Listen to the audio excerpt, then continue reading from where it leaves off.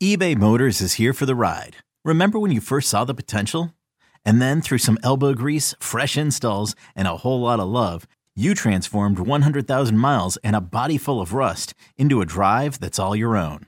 Look to your left. Look to your right. It's official. No one's got a ride like this. There's nothing else that sounds like, feels like, or looks like the set of wheels in your garage. With over 122 million parts, you can make sure your number one ride or die stays running smoothly. So there's no limit to how far you can take it.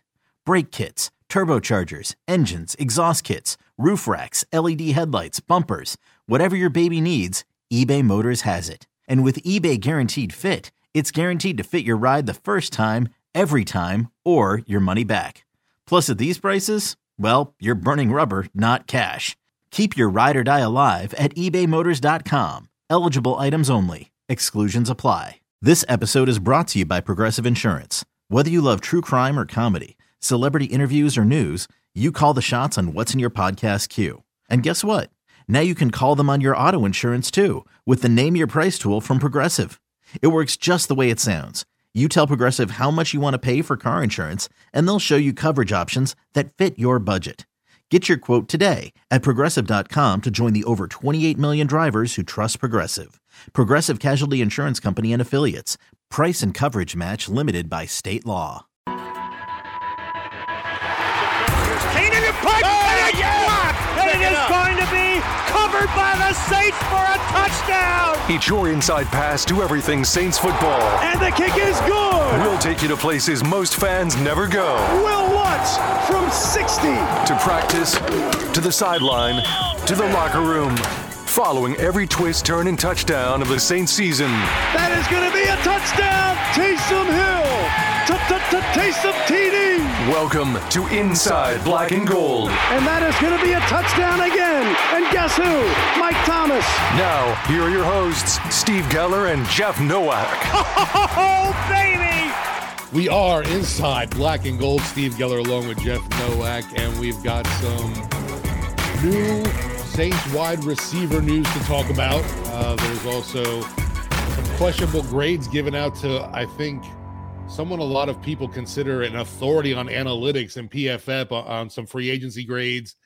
And then we're also going to get into some over-unders from Vegas, which I'm more interested in than hearing, I guess, what PFF has to say about what they're expecting, not just from the Saints, but the entire NFC South, the conference. Kind of curious to see how that turns out, because I feel like people have been they're maybe sleeping too much on the Saints.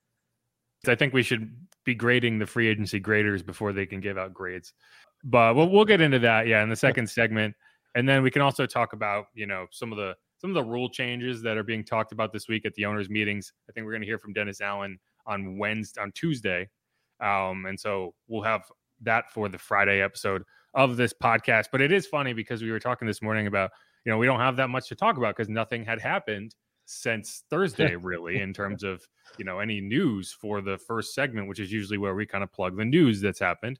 And then wouldn't you know it, 10 minutes after we have that conversation, the Saints agree to terms with Bryan Edwards, which it's rare to get to the day that the team signs a contract with a player without having already learned about the team signing a contract with the player. But that's what happened. It was only about 30 minutes before he put pen to paper that it was actually reported that Bryan Edwards had signed with the Saints, which is kind of rare, which means that we actually got to talk to Bryan today. So we will have some sound for you to play in this segment of the interview with Bryan after he signed his contract. So that'll be something. But yeah, it's not necessarily a surprise to me that the Saints went after Bryan Edwards.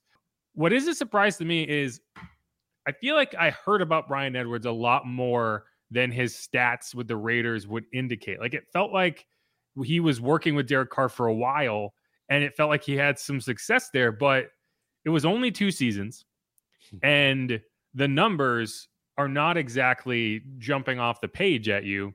He, in his rookie season, which is 2020, he was a 3rd-round pick, by the way, out of South Carolina, 6'3", about 215 pounds, 11 catches on 15 targets, 193 yards and a touchdown.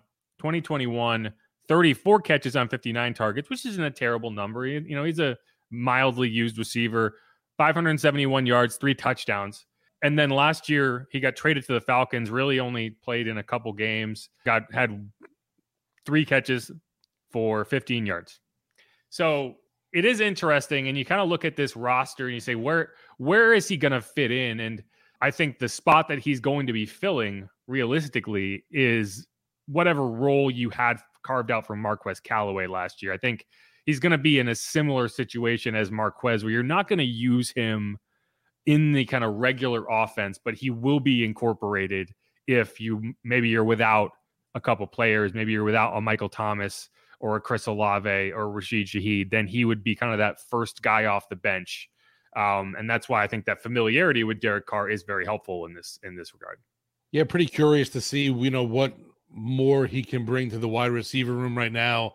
I know he's a pretty, big body guy. You think contested catches, but I just, there hasn't been that much development even with Derek Carr, even though he spent 2 years with him.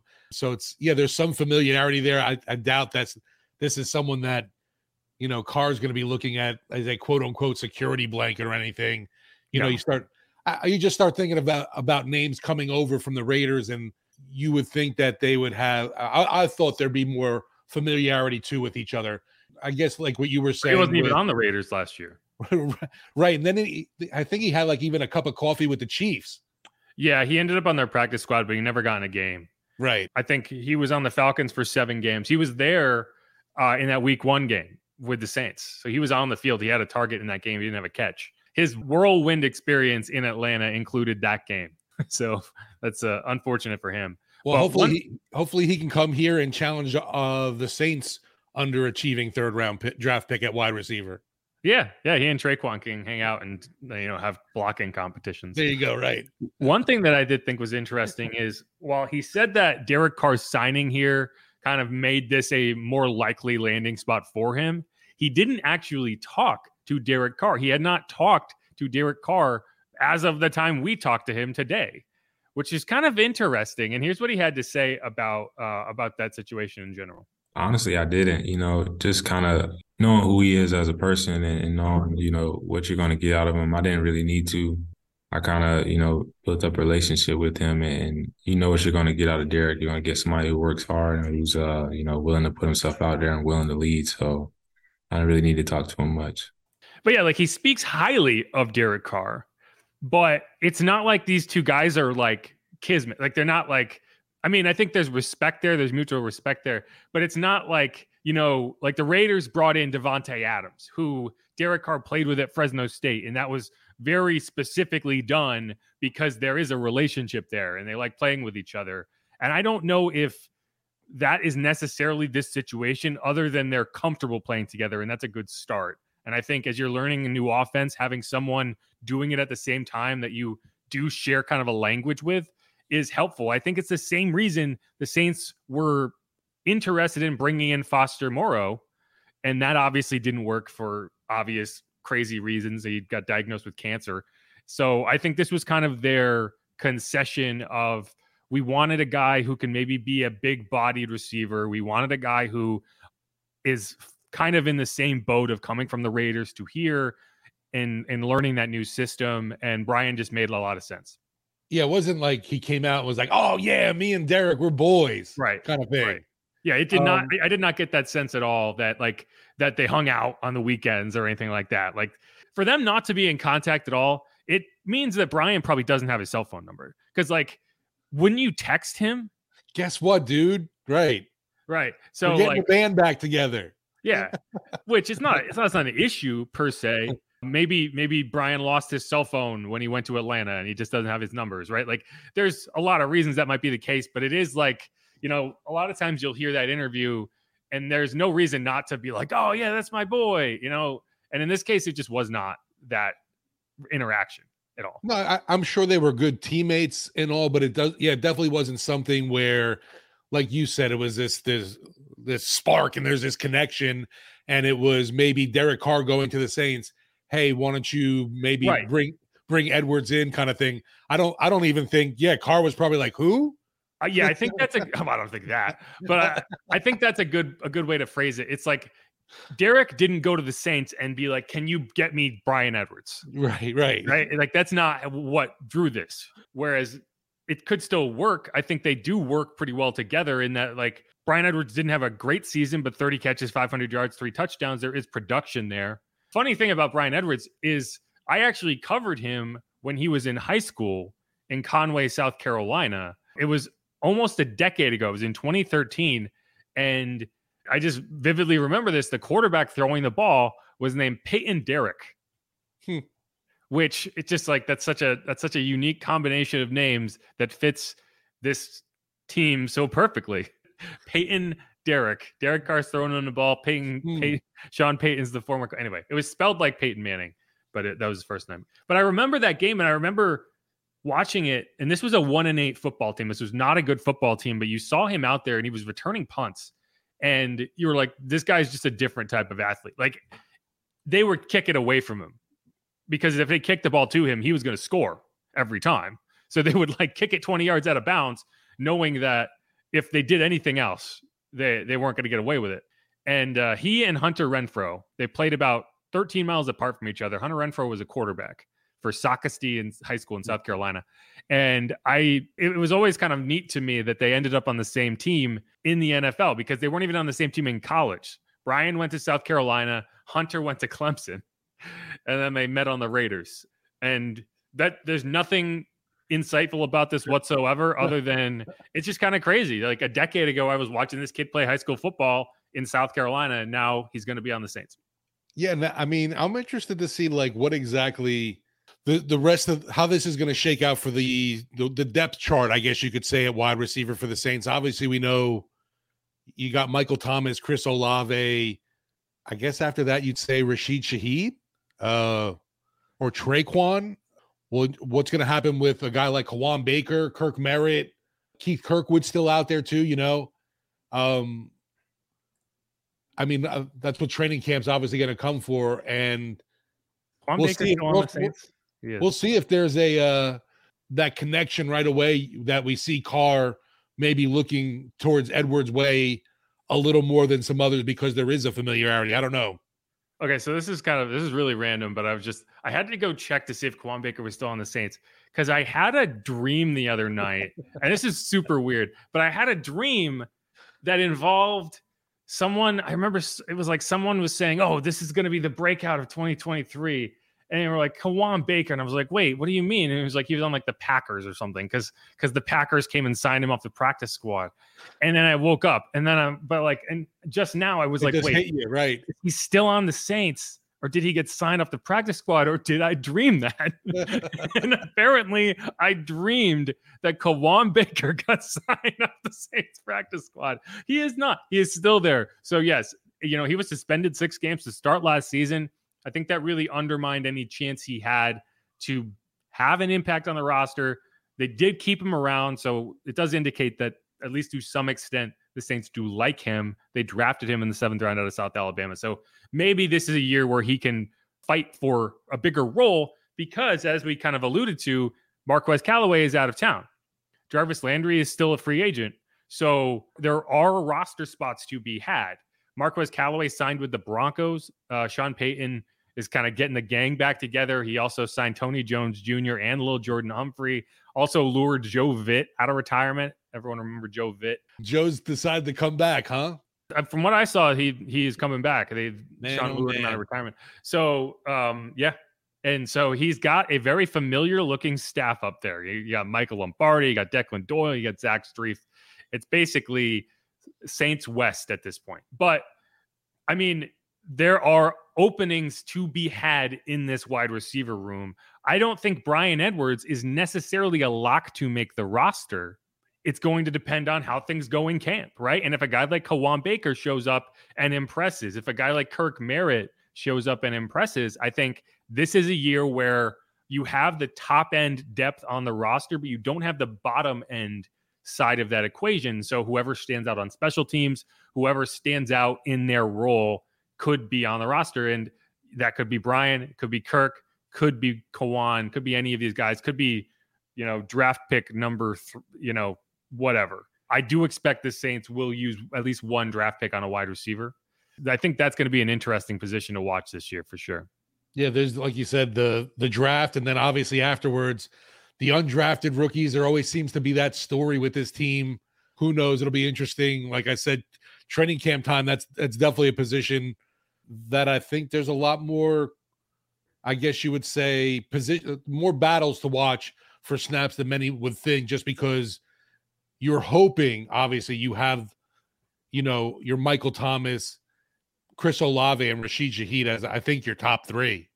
Yeah, and someone's going to make this team as a kick returner, because Rashid's not going to be he will be the kick returner, but he is also going to be incorporated in the offense. So I imagine he will only take one of two. Like, I don't think he's going to be a full-time wide receiver and a full-time punt returner and a full-time kick returner. I think you'll probably try to have him either kick return or punt return, and then have someone else handle the opposite to kind of keep that load a bit off of him.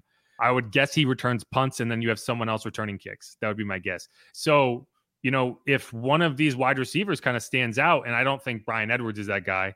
That's just not, he's 6'3", 215. He's not a speedster. I think that's going to be a role. I think Marcus Sherrills was a guy they brought in way back when. Like, it could be a defensive back, right? Like, it's not unheard of to have a defensive back return kicks. But they just typically wouldn't see the ball skills, so you'd be a little more concerned about the ball security back there. Either way, like with Deontay gone, with Marquez gone, those were your, Marquez was always the safety net at returning, and he's gone now. Deontay's gone, right? So there's going to have to be somebody who can, like, what if Rashid gets hurt? Who's going to return kicks? Just have Taysom do it. Well, right. Maybe that is where you go. But either way, you're going to have to figure something out for a secondary returner. And so, who knows? Maybe Kawan can do that. He's a fast guy. That's interesting. Yeah, because I hadn't really considered him. I don't know if he's done that, obviously, in the past. But yeah, that was something curious, I thought, too, even with last year when he got suspended, that even as a 7th-round draft pick, I thought his time was very, shortcoming. His end was near for the Saints, but they decided to keep him around. They must like what they do see from him. Or even with the suspension, right? Like, they could have easily. Yeah, right. It was like, And he ran a 4.45 40. That's pretty good. I don't know. Either way, that's something to keep an eye on. I'm just waiting until we can say Kawan Baker, the touchdown maker, something. Yeah, right.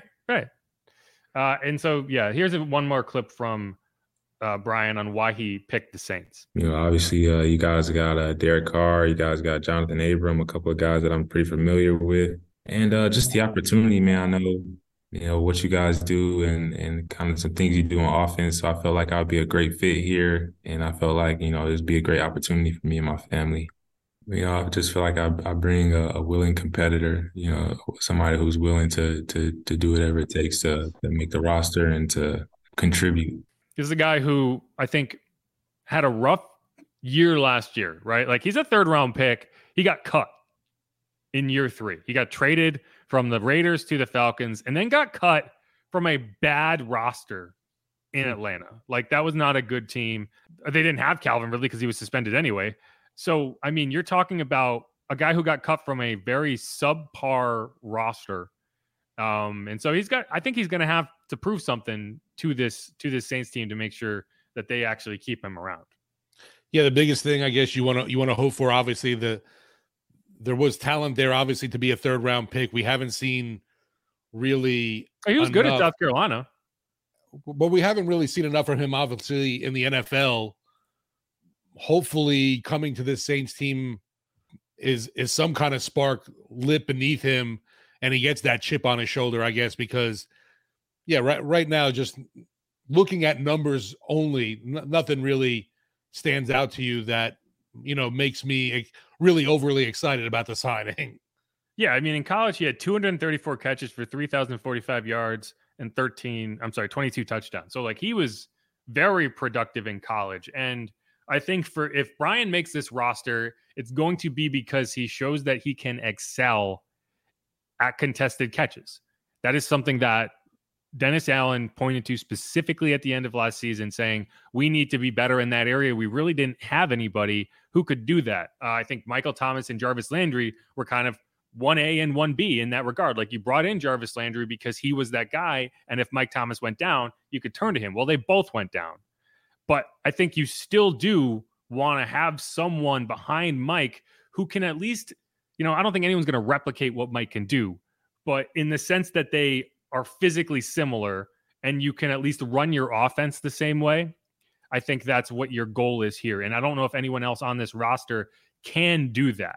So if for Bryan Edwards, I think, more so than special teams, like he's going to have to play special teams. I think that during camp, he's going to have to prove that he can be, I don't want to say elite, but be upper echelon in terms of you're not going to get wide open separation, but you got to be able to go up and box out these smaller players and make plays. And if he can do that, then he is a useful person for this team, because I'm not going to sit here and bet on Mike Thomas playing 17 games. Even if he's healthy, I think you're probably looking at 14, 15, right? Like I think he's a maintenance guy, right? Like you see that in the NBA, load maintenance. I think you have to be cognizant of that with Mike. So having someone who can slot in is important. And that's the big thing with Bryan. That's what we're going to have to watch for in training camp. No, like you mentioned, definitely Dennis Allen mentioning the contested catch aspect is going to be something huge. And hopefully whoever does come in too can sit down with Chris Olave a little and help him out. Yeah, that is going to be something to watch with Chris. He talked about at the end of last season getting stronger, getting more physically imposing, so he's not getting bullied as much as he goes downfield. And so hopefully he can do that. Hopefully that is something he's put a lot of time in this offseason. So because I'm very interested to see how he progresses from year one to year two, because I think he does a lot of things really, really well, but he does some very specific things not well. Right? Like he is not a perfectly all-around receiver right now, or at least he wasn't last year. And part of that is ball security. Part of that is going up and making a tough catch. And then part of that is getting open, and he gets open as well as anybody. What he needs to do is make catches when he isn't able to create 5 yards separation. What he needs to be able to do is go to the ground with the ball and not drop it. And so, yeah, there's all that you're going to have to watch for. That's one of the thing up there. It might have been, maybe at sometimes it was a bad thing last year, but you could always tell the gears were always turning up there for him. He's definitely a very cerebral, I feel like, wide receiver too. And maybe you definitely know where he's going to sit down and look at the tape and obviously know where he needs to make improvements. I just see that same kind of desire that you had with a Michael Thomas, that want there constantly. We'll see how he comes in at camp, because the bulking up body wise is definitely something that's going to be needed, even though he shunned away from it. I remember when first drafted, and then it was like, nah, I'm gonna need to bulk up a little bit here. Yeah, he learned throughout his first season. And I think Mike Thomas, too, is a good example of someone who he didn't always look like he does now. Like when he came into the league, he was a much thinner looking frame, and he bulked up significantly in year 2 and 3.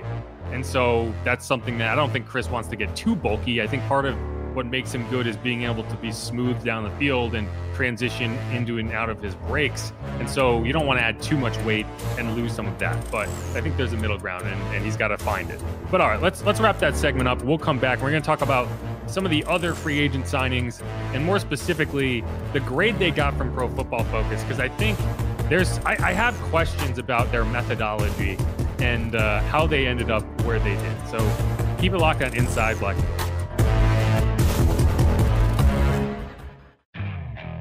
Okay, picture this. It's Friday afternoon when a thought hits you. I can spend another weekend doing the same old whatever, or I can hop into my all-new Hyundai Santa Fe and hit the road. With available H-Track all-wheel drive and 3-row seating, my whole family can head deep into the wild. Conquer the weekend in the all-new Hyundai Santa Fe. Visit HyundaiUSA.com or call 562-314-4603 for more details. Hyundai, there's joy in every journey.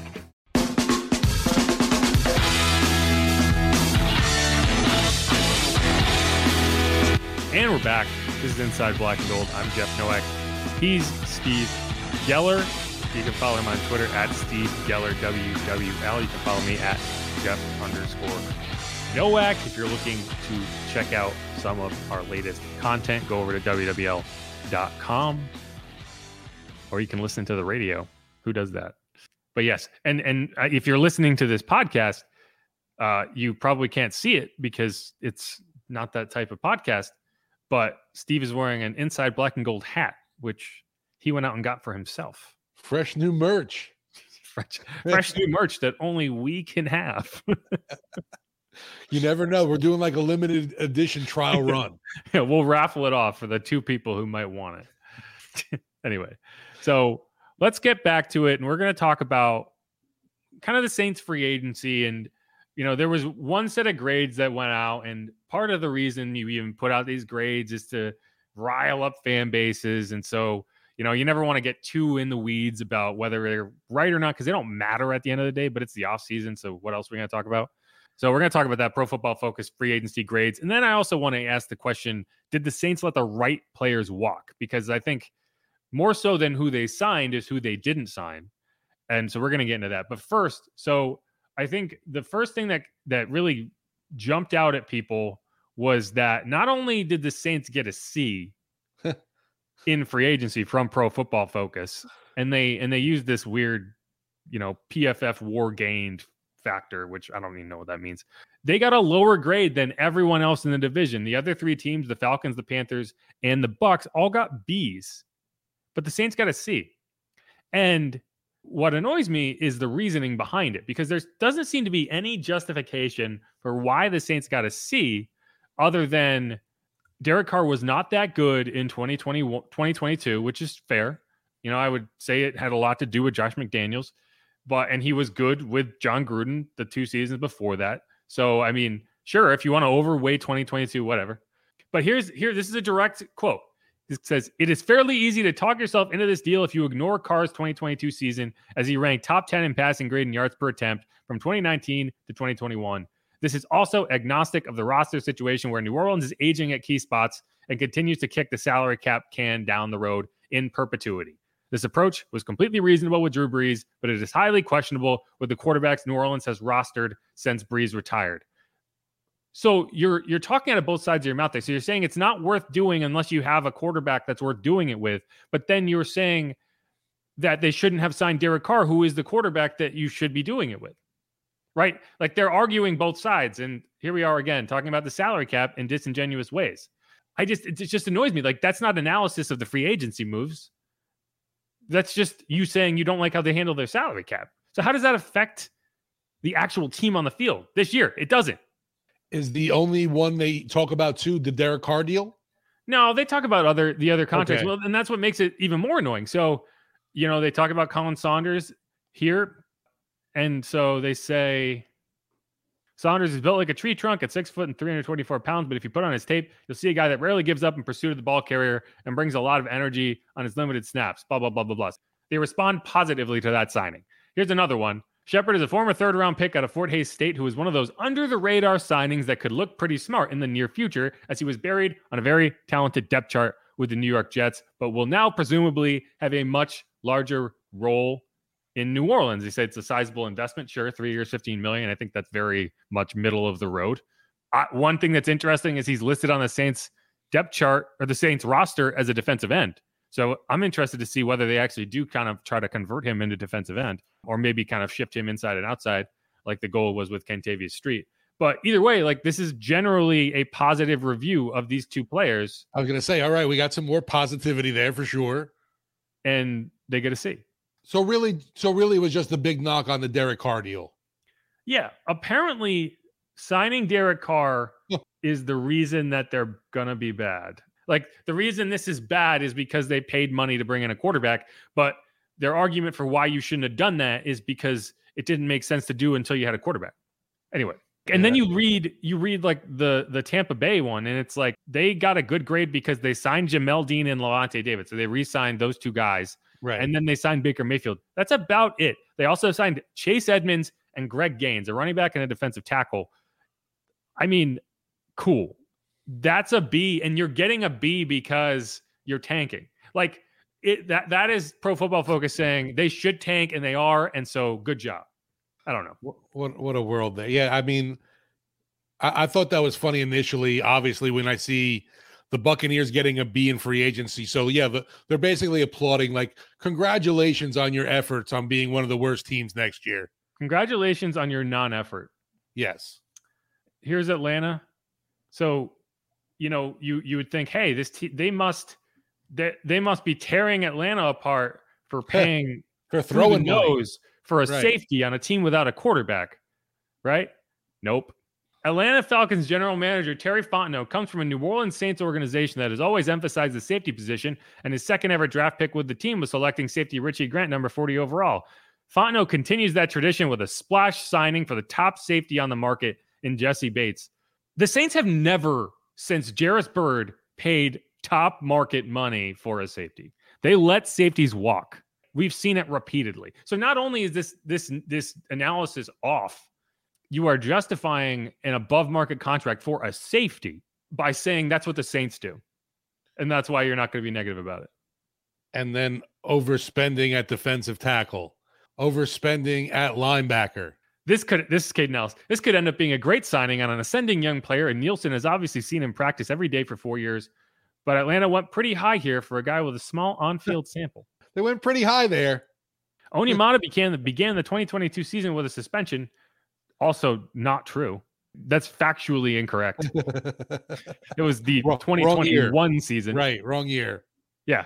Onyemata began the 2022 season with a suspension, parentheses SIC, but Atlanta does not appear overly concerned with his production going forward. So, like, part of their analysis is saying, well, he didn't have that much production in 2022, but it's because he missed 6 games.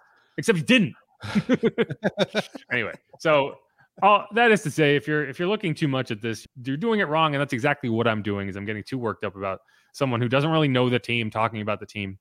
But I would also be annoyed if I'm the Panthers, because I think the Panthers deserved a better grade than either the Bucs or the Falcons. Yeah, they shouldn't be lumped. You got to give them at least a B+ then. Right. I think the Panthers had an excellent free agency. They didn't overspend crazily, right? They brought in very high caliber players. Now they have the first overall pick, so you can bring in a quarterbacks, and they added Andy Dalton, who I would argue is a good depth quarterback who can start a couple games for you if you need him. So, like, I think they had a B+ offseason or free agency at worst, but no. I mean, you just some of the names. I mean, DJ Chark, Hayden Hurst, Von Bell, Miles Sanders, Adam Thielen. Yeah, they made some pretty good splash. I don't want to say splash, but moves that made you kind of like turn your head and go, what? Panthers are up to something brewing over here, and definitely going to be real interesting to see what they do with that number 1 pick.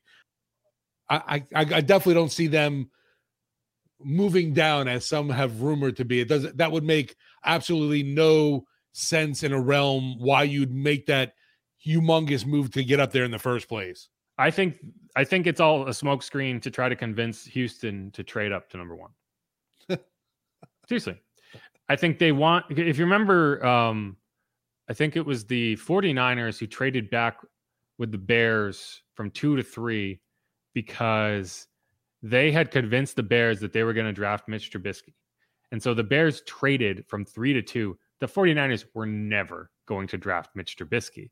But the Bears were like, they panicked and they did it, and because they desperately wanted Mitch Trubisky. And I think that's what you're trying to do here if you're the Panthers, is you're okay with more than one. Like, you're kind of split on, maybe I want this guy, maybe I want this guy. And so you're going to allow the Texans to make that decision for you. And you just have to convince Houston that you're going to take whoever they think they want. Because if you can get the 12 and like turn your second round pick into the 12, and like it's worth it. Like, I think that's what it is. And if the Panthers do pull that off, then it's the grift of a century.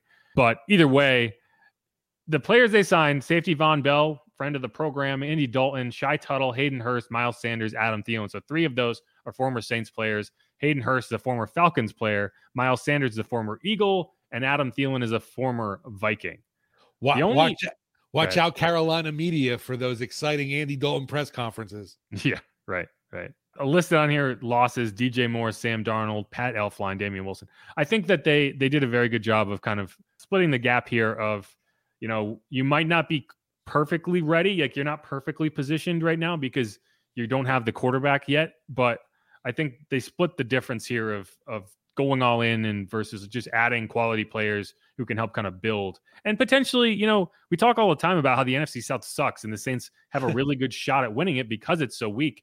They probably feel the same way. in Carolina, and they still have that defense, a defense that has flummoxed the Saints multiple times over the last several years. So I think it's, again, and we talked about this on Friday on Sports Talk. Like, if I had to pick one team in the NFC South that I was worried about, it's the Panthers, and it would be very frustrating if Andy Dalton goes out there and is the foil to the Saints this season. Well, it didn't matter last year. It was ridiculous too. Whoever they had at quarterback, they still owned the Saints last season, which was just gross, and a totally gross season. But the Panthers are always a problem. We always talk about, obviously, the Falcons and even the Buccaneers when they had with the rivalry got heightened because Tom Brady was there. But there's those little kitty cats from Carolina are always an issue. But I don't feel like that rivalry is at that next level there, Yeah, people want to say the Bucs and Saints are rivals. They're not. Drew Brees and Tom Brady were. Sure, like right. The Saints and Tom Brady were. But there's nothing about Tampa Bay that is even remotely rivalrous as it pertains to the Saints. I guess it kind of picked up with Mike Evans, with his shenanigans. Yeah, but he never wins that fight. Like, they say like Mike Evans and Marshawn Lattimore have a rivalry, but he's never caught a pass against Marshawn Lattimore. So like, it's a very one-sided rivalry. Like this, the Bucs want it to be a rivalry, but they have to prove they can be a competent franchise before you can say that, and they've never once proven that. Say, like, independent of Tom Brady being like, okay, I'm going to win a Super Bowl here, and then leaving. So I guess let's get into before we close the segment, let's get into the question that I wanted to ask, which is, did the Saints let the right players walk? And so I'm just going to go through this list here, and I want to hear your opinion on that. So wide receiver Deontay Hardy, he's up to the Bills. Wide receiver Marquez Callaway to the Broncos. Linebacker Caden Ellis to the Falcons. Defensive tackle David Onyemata to the Falcons. Defensive tackle Shai Tuttle to the Panthers. Quarterback Andy Dalton to the Panthers. Defensive end Marcus Davenport to the Vikings. Safety Justin Evans to the Eagles. Is there anyone on that list that you really would have liked to see kept around? I know the obvious answer we've already talked about, but what are your kind of opinions on that group?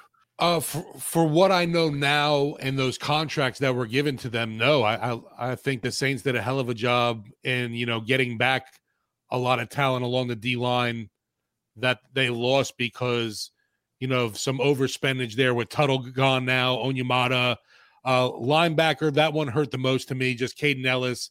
Like the guy a lot, high energy, great attitude, someone you were developing, late round pick, and it makes sense though for him to follow a guy like Ryan Nielsen. So I get that too, but for out of all of them, I would say for me the only one that bothers me is Caden Ellis. I would say, plus it's Atlanta.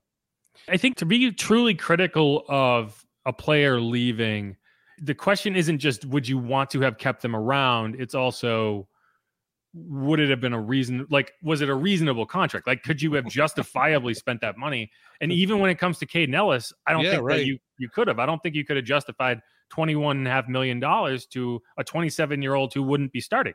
And so, as frustrating as it is, I can't disagree with that. And if you're wondering how, like, a deal like Caden Ellis is, a deal like David Onyemata's 3 years, $35 million, kind of resonated within the Saints locker room. We talked to Malcolm Roach today, and here's what he had to say about David's deal. Yeah, we talked. I told him, I said, man, you couldn't turn that down, man. I'm proud for him. I mean, he'd be crazy if he did turn it down. That's how I feel. But he worked for it. One thing, Big O is a different type of guy. He's not from here, so everything that he learned was foreign to him. We grew up playing. I grew up playing football, every day and things like that. So, just seeing the work that he put in and the things that he's able to accomplish to get to his not second but third contract, that's it also kind of makes you look at it like, man, if Big O able to do it, I see what he go through. I give me the confidence, man, I know I can go do it. And we talk still, and that's probably, I'm probably gonna continue to talk to him for the rest of my life probably, but. Great guy, great dude, hard worker. Don't make him mad, I want to say. I'm happy for him. That's one of the things I laughed there at the end because of when he said, don't get him mad, because you talk to him. He's one of those gentle giant kind of dudes in the locker room. You talk to him, very nice, but you hear his mouth on the football field, and it is raunchy, nasty, dirty. He's definitely up there with like a C.J. Gardner-Johnson with trash talk. So I think that's funny. That is interesting. Yeah, because I've talked to him a few times, and he comes off as like this cuddly teddy bear. Yes. Malcolm Roach also talks a lot more than like we haven't talked to Malcolm Roach that often, but he spoke for like 20 minutes today, and these Zoom interviews usually end up being like between 5 and 10 minutes, and he just had long answers and he had a lot to say, and I think he's very happy to be back in New Orleans. But you hear a guy be like, he would have been crazy to turn that deal down, and so you can infer from that he was not going to get that deal here, and he knew that, and Malcolm knew that, and like. Because it's not a reasonable contract for a guy in that situation. And I think that when you look at the players that they let walk, in almost every instance, that player either did not really have a role or was getting paid above their market. It was true that like the players didn't have a role. Deontay Hardy, Marquez Callaway, Andy Dalton, Justin Evans, all of them have kind of been replaced, right? Jameis is the backup quarterback, so Andy has nowhere. Rashid is the kick returner, so Deontay doesn't really have a role. You brought in Jonathan Abram, so that's kind of the Justin Evans spot.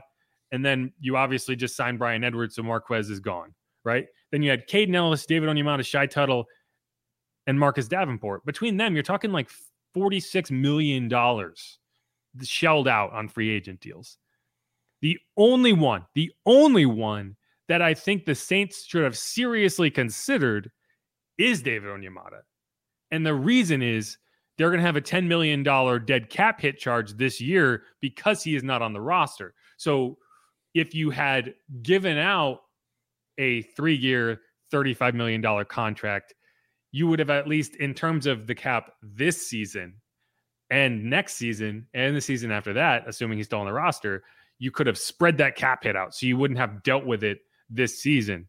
But it's like, I think that was so far above what the Saints are willing to do that even that did not make a big enough dent. No, and the fact of the matter is too, he might have wanted to go with a Ryan Nielsen too. But I guess money talks though when it comes down to it. Let's be real. Yeah, and I think the Saints just kind of saw the writing on the wall to some extent. Like, he's 30 years old, he's declining. Like, he's not getting better. He's still very good, but he's not getting better, right? Like, his best seasons are behind him. And it's like, you have to be realistic when you're looking at that. And that's why, like, you hear a lot of the criticism of the Saints cap management. And it's like, what are you supposed to do other than re-sign your players as they are ascending and allow them to walk in free agency when they are on the backside of their careers, is what you did with Teron Armstead, right? It's like the only player that you could say they didn't do that with is Brees.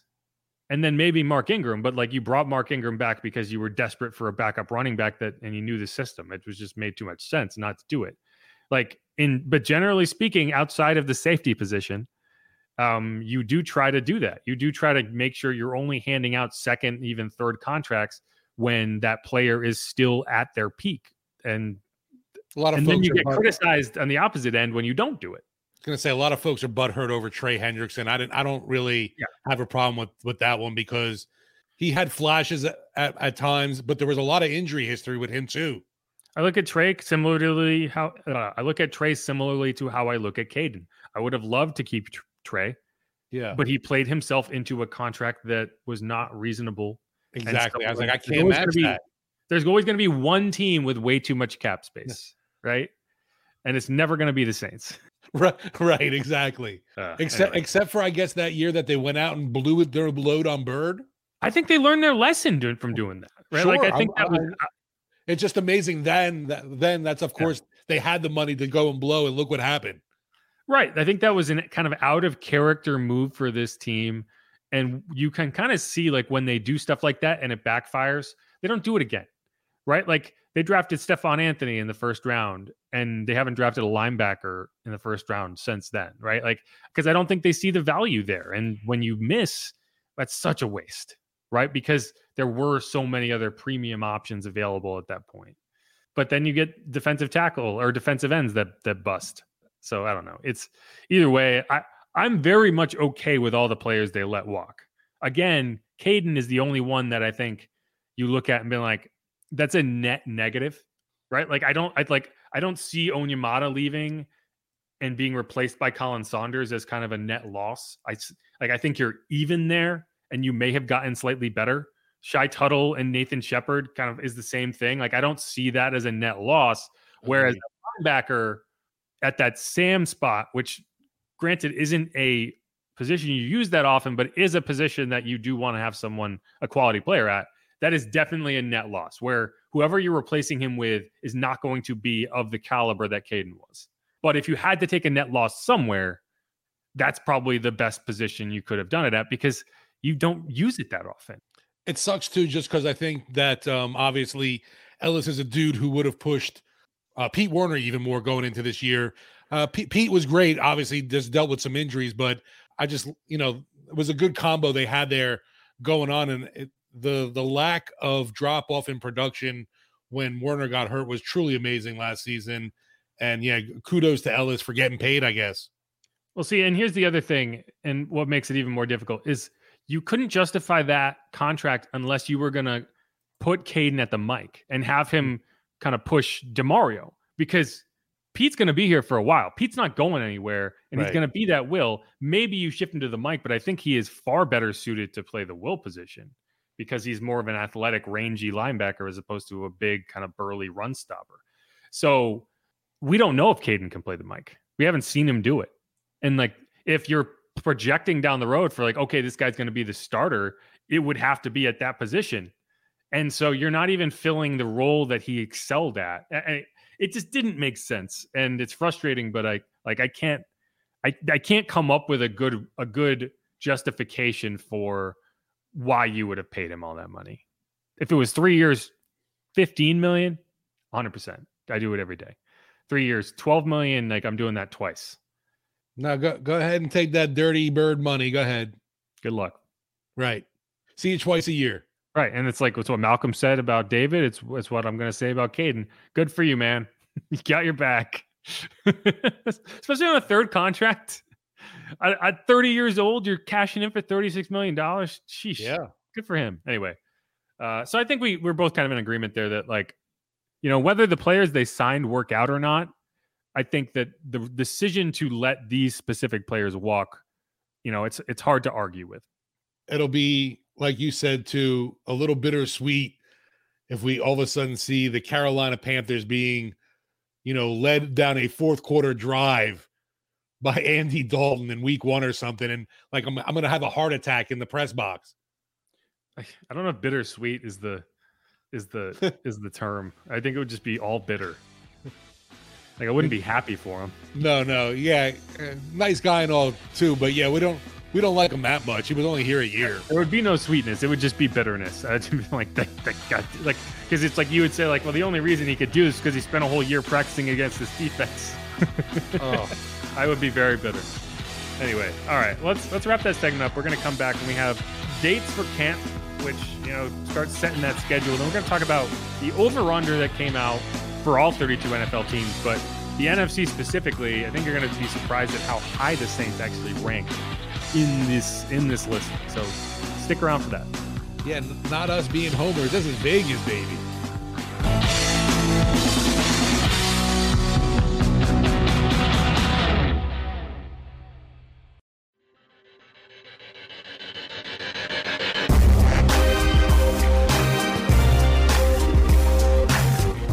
And we're back for one more segment here on Inside Black and Gold. I'm Jeff Nowak. He's Steve Geller. Follow us on Twitter at Jeff Nowak and at Steve Geller, WWL. Mine has an underscore in between those two names. So, yeah, go UConn. I've been very, very much correct about my assessment of UConn being the best team in the NCAA tournament. And I'm going to win our work bracket despite having the worst bracket if they win one more game. They don't have to win the championship. If they win one more game, I will win our work bracket despite having the fewest total correct picks. Right, just how you draw. It's just amazing on how little everybody else had. Too much chalk, I guess. I don't know. I am the only person with their projected champion left. No one else even has a team in the championship game left alive. Yeah, my only Final Four member is UConn. And you have them losing. Had them losing to Houston, right? Yeah. So no one else could even get a point. It's all UConn for me. And then I'll win like $80. Yeah. Great. I'll make back basically all the, it's funny because I bet on the first couple rounds of the tournament and I just got hosed. I was terrible. And I always avoid betting on UConn because I only bet them to win, because why would I ever bet them to not cover the spread, right? Like I want them to do well. So I don't bet with my head. In this case, I would have made a killing because they would have not only they would have covered every spread. They've won every game by 15 plus. So I could have bet that and the over. Done. Anyway. It's been sheer domination from them for sure. And speaking of gambling, right? It's a good segue here. We're going to talk about the over-unders that came out regarding the NFL for the 2023 season. Now, if you remember last year, the Saints came in at 7.5, and everyone was like, grr, how dare Las Vegas tell us that this team is not going to win 10 games, right? Well, you get to the end of the season and they're playing for it in week 18. They had 7 wins and 9 losses. If they win that game, they're going over. If they lose that game, they're going under, and they lost. So if you were an under better, you won by the skin of your teeth. I'm guessing many of the listeners to our podcast were not under bettors, though. I think there was a lot of confidence in that team, and and then we remembered that Vegas is almost always right. And so in that vein, if we want that to be true this year, yeah, I think they have a lot of money invested in not being wrong. I think they do a pretty good job. It's like, how did they know that that would be a season of the terrible, no good injuries constantly happening, the turmoil at quarterback once again, Jameis Winston going down early, stupid double doink in London. Well, they don't know that. I'm just saying it, just how it panned out. It was like, man, they had it pegged perfectly though with the 7.5, like you said. They don't put 15. They don't put 3. Like the lowest is the Cardinals at 5.5, right? The highest is the 49ers, Chiefs, and Bengals at 11.5. So, in that sense, some of the teams went way over, right? I think that they just projected the Saints to be a middle of the road team, and they were. I don't think that they made that saying, oh yeah, but they're definitely going to start 2-5 and then beat the Eagles in week 17, right? Like that's or week 16. I can't remember. That's not how, it just happened that way. Because Gardner Minshew will be in, right? Right. It's, and it just happened to be that for the Saints, right? Like the Eagles very much covered their over last year, right? And the Jaguars, actually, I don't know. Jaguars probably hit there. But either way, so if you are of the belief that the Vegas is always right, and you also think that the NFC South winner is going to have fewer than 10 wins, then why not?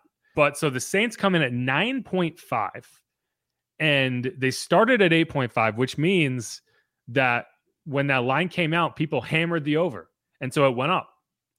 And I think that any team with an established quarterback gets a lot of credit in these figures, because you look at the Eagles, the Saints, the Lions, the Giants, the Seahawks, the Vikings. Those are all the teams with 8.5 or higher. The only team that kind of doesn't have a quarterback is the 49ers. I was going to say San Fran is that. But they have proven that they can win with anybody. You could put a shopping cart with an arm on it and he would find a way to get it done. But yeah, so the Saints at 9.5 are tied with the Lions for the third highest figure here, which is pretty crazy when you think about it. Yeah. The Eagles are 10.5. They're not getting any credit whatsoever. And then the 49ers are 11.5. So last year, I think Vegas projected a lack of confidence in the team. This year, I think they're projecting a lot of confidence in them. Yeah, and to me, I felt the same way right off the bat. I was surprised to see them coming out with that high of a number. And yeah, it just goes to show that Vegas is much higher than maybe some others on this new quarterback situation, where I'm really surprised, I guess, on how many folks, I guess, are doubting, I guess you would say, Derek Carr and what his situation here in New Orleans. But to me, I think we've seen a guy that's been able to produce in Vegas. Until last season was a down year, and I'm just looking forward to him being able to, have that chip on his shoulder again, coming here kind of deal. But I just don't think the situation overall was good there for him. And man, I'm just hoping for obvious reasons, this Saints defense can stay on an elite level. with at least the point scoring defense. They just got to get a heck of a lot better when it comes to turnovers. Yeah, I guess I'm betting the under. For the wins? Yeah. That's not a good bet. I'm not betting on 10 wins. Like, that's a bad bet. There are bets you can take here. I'm not betting that unless I'm taking the under. Like, that's just not a, like, you might feel in your heart that the Saints are going to win 10 or more games, but like, there's a better than average chance that even if you win 8 games, you win the division, right? So like, they could get to the week 18 at 9-7, just like the Bucs this past season, but have already clinched. So in terms of just gambling, that is way too high of a line. If it was 8.5, I'd feel better about it. 9.5, no way am I betting that. It's just a bad bet.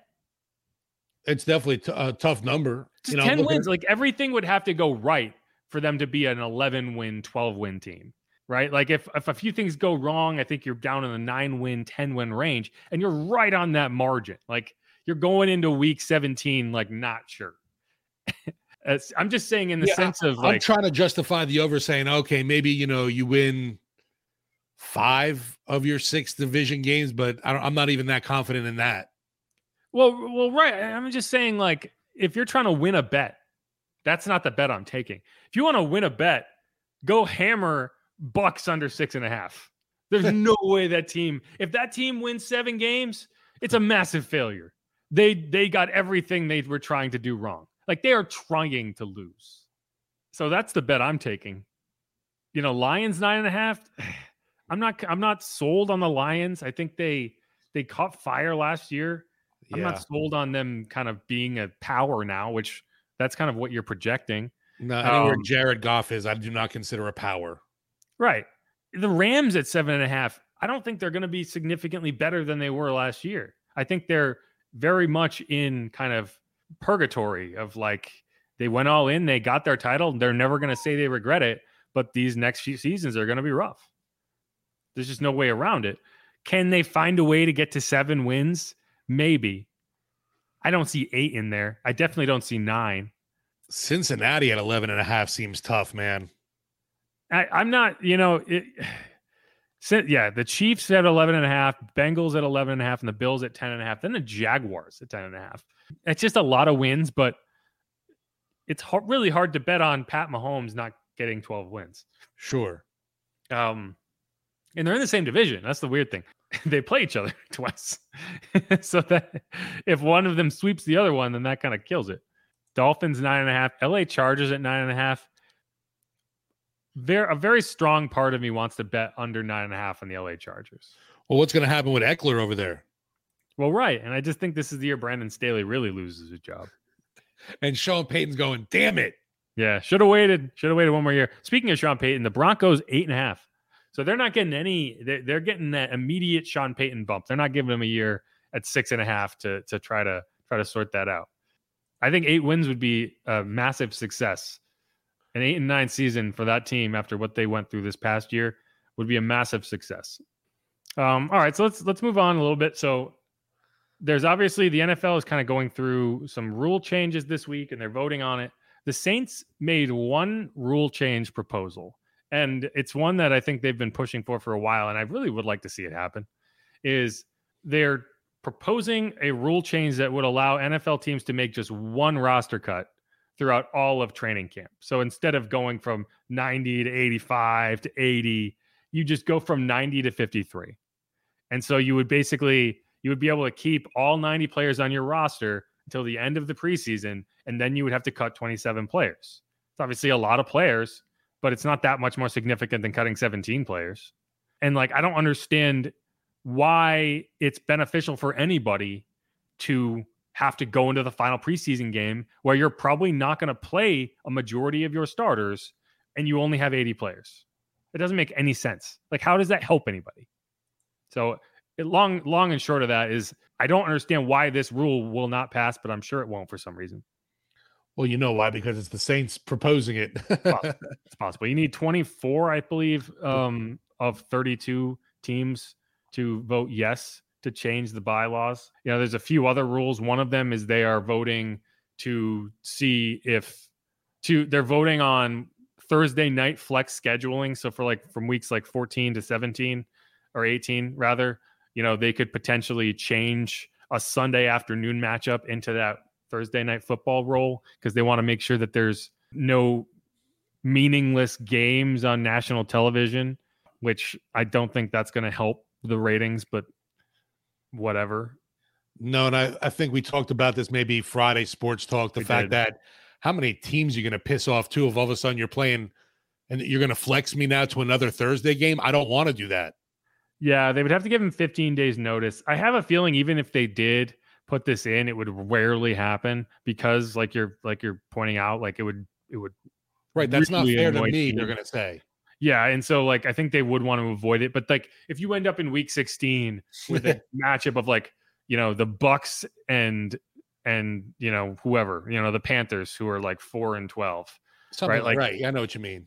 They don't want to have to deal with that, and so it's like I think that's probably a situation where they would change it. But if it's even one team in playoff contention, I think that you would keep it because like you look at like the flex scheduling, they don't really use it that often. Like they can do that now for Sunday Night Football, but you don't really see it very often. Like maybe once a year, and they can only do it from a certain point on. So I wouldn't be surprised if the NFL kind of like nudges some people and they end up getting that across. But I'd be more in favor of them. I'd like to see them flex some Monday night games because after that whole weekend, where we work Sunday, you don't get to see a lot of football. It's like, all right, cool. I'm off Monday. I just want to watch the last game of the week, and it's some crappy matchup, and you're like, oh man. Yeah, I don't understand why they're doing this with Thursday and not Monday. It's a good question. Maybe it's because of the networks. Maybe ESPN has kind of like an exclusivity, like something or not something or other. But yeah, so there's only a few other rule changes that are actually notable, right? Like every year they try to make roughing the passer reviewable and then never passes. They want to make it so you can wear number 0, which would be kind of fun. The only rule change I wish would happen is we stopped with the nonsense, a lot of taunting stuff, or or what's getting called as roughing the passer anymore.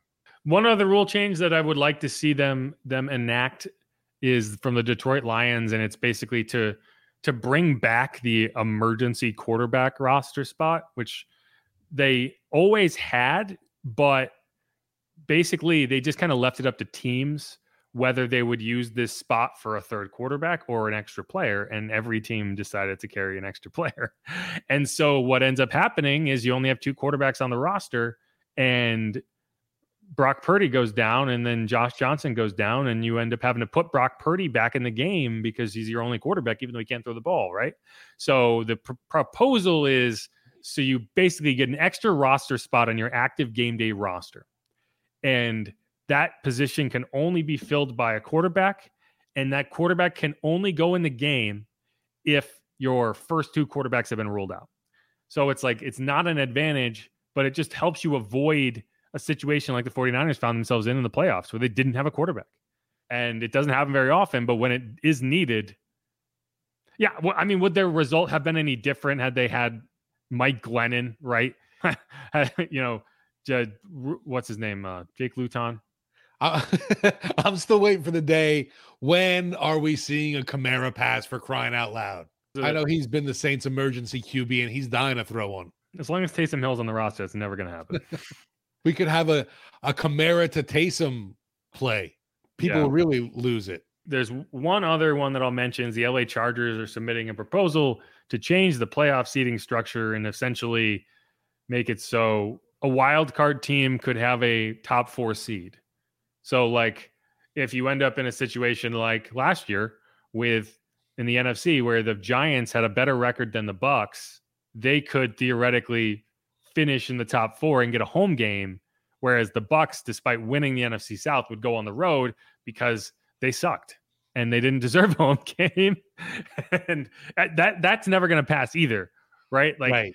It's funny because it makes sense until you think about it like, well, yeah, the LA Chargers don't have any home fans anyway. You know what I mean? So whereas like if you're a team that wins your division, one of the benefits of that is you get a home game. And I don't understand why there's this idea that it's like, no, you win your division. Go win your friggin' division. That's like one of the few perks of winning your division.